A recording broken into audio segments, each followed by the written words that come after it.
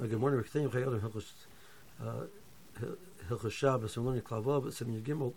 Chayyim continues and discusses the halachos of covering the pas. So the Chayyim says, "The person has to cover the lechem Kiddush by night and Kiddush by day." So the Chayyim is going to mention two reasons why we cover the pas. Reason number one, Birchas Amoitzi, B'Rei B'nei Mazonos, Kademas, the Birchas B'Rei Piagofen, Kavur B'Hilchos Brachos, Klal Nun Zayit.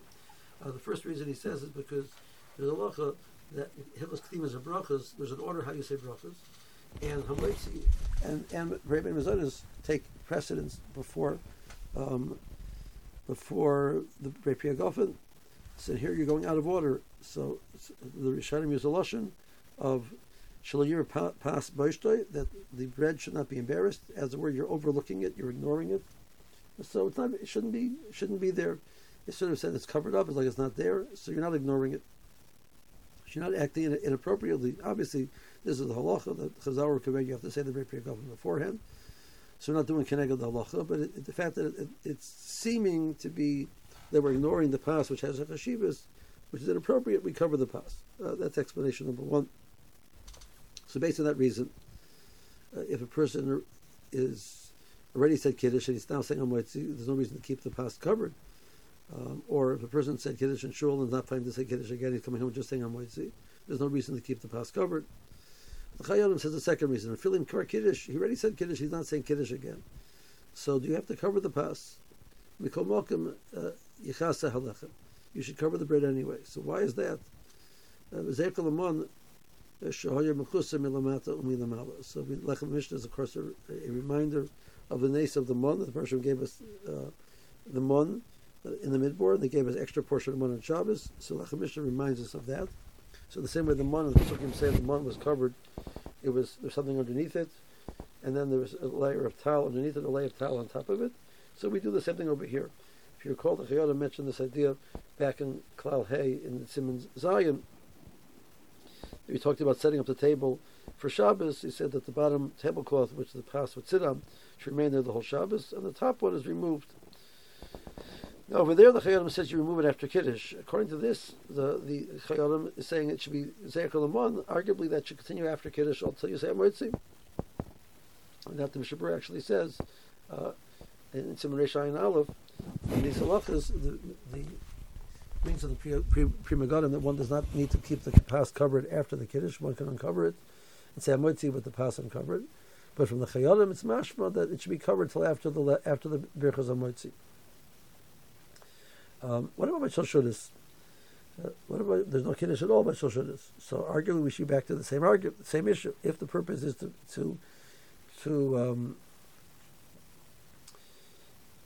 the pas should not be see its busha that it's being ignored, it's not relevant by Shoshudas. There's no Kiddush by Shoshudas. If the reason is Zecher L'mon applies to Shoshudas as well. There's a third reason which is given in the Rishonim, which actually is Yerushalmi. Now, the reason why the pas is covered, that the pas should come the covered asuda. So it's sort of like it's covered. And when the meal is ready, out comes the bread. It's being brought, mamish, clearly it's being brought in the cover of the Suda. So that reason is not clear. At what point do you need to should you uncover it? Is it after Kiddush? Now the pasta is coming, or after Amoitzi? That Mr. Over there seems to say that to be mekayim that Indian uncovering it after Kiddush would be sufficient.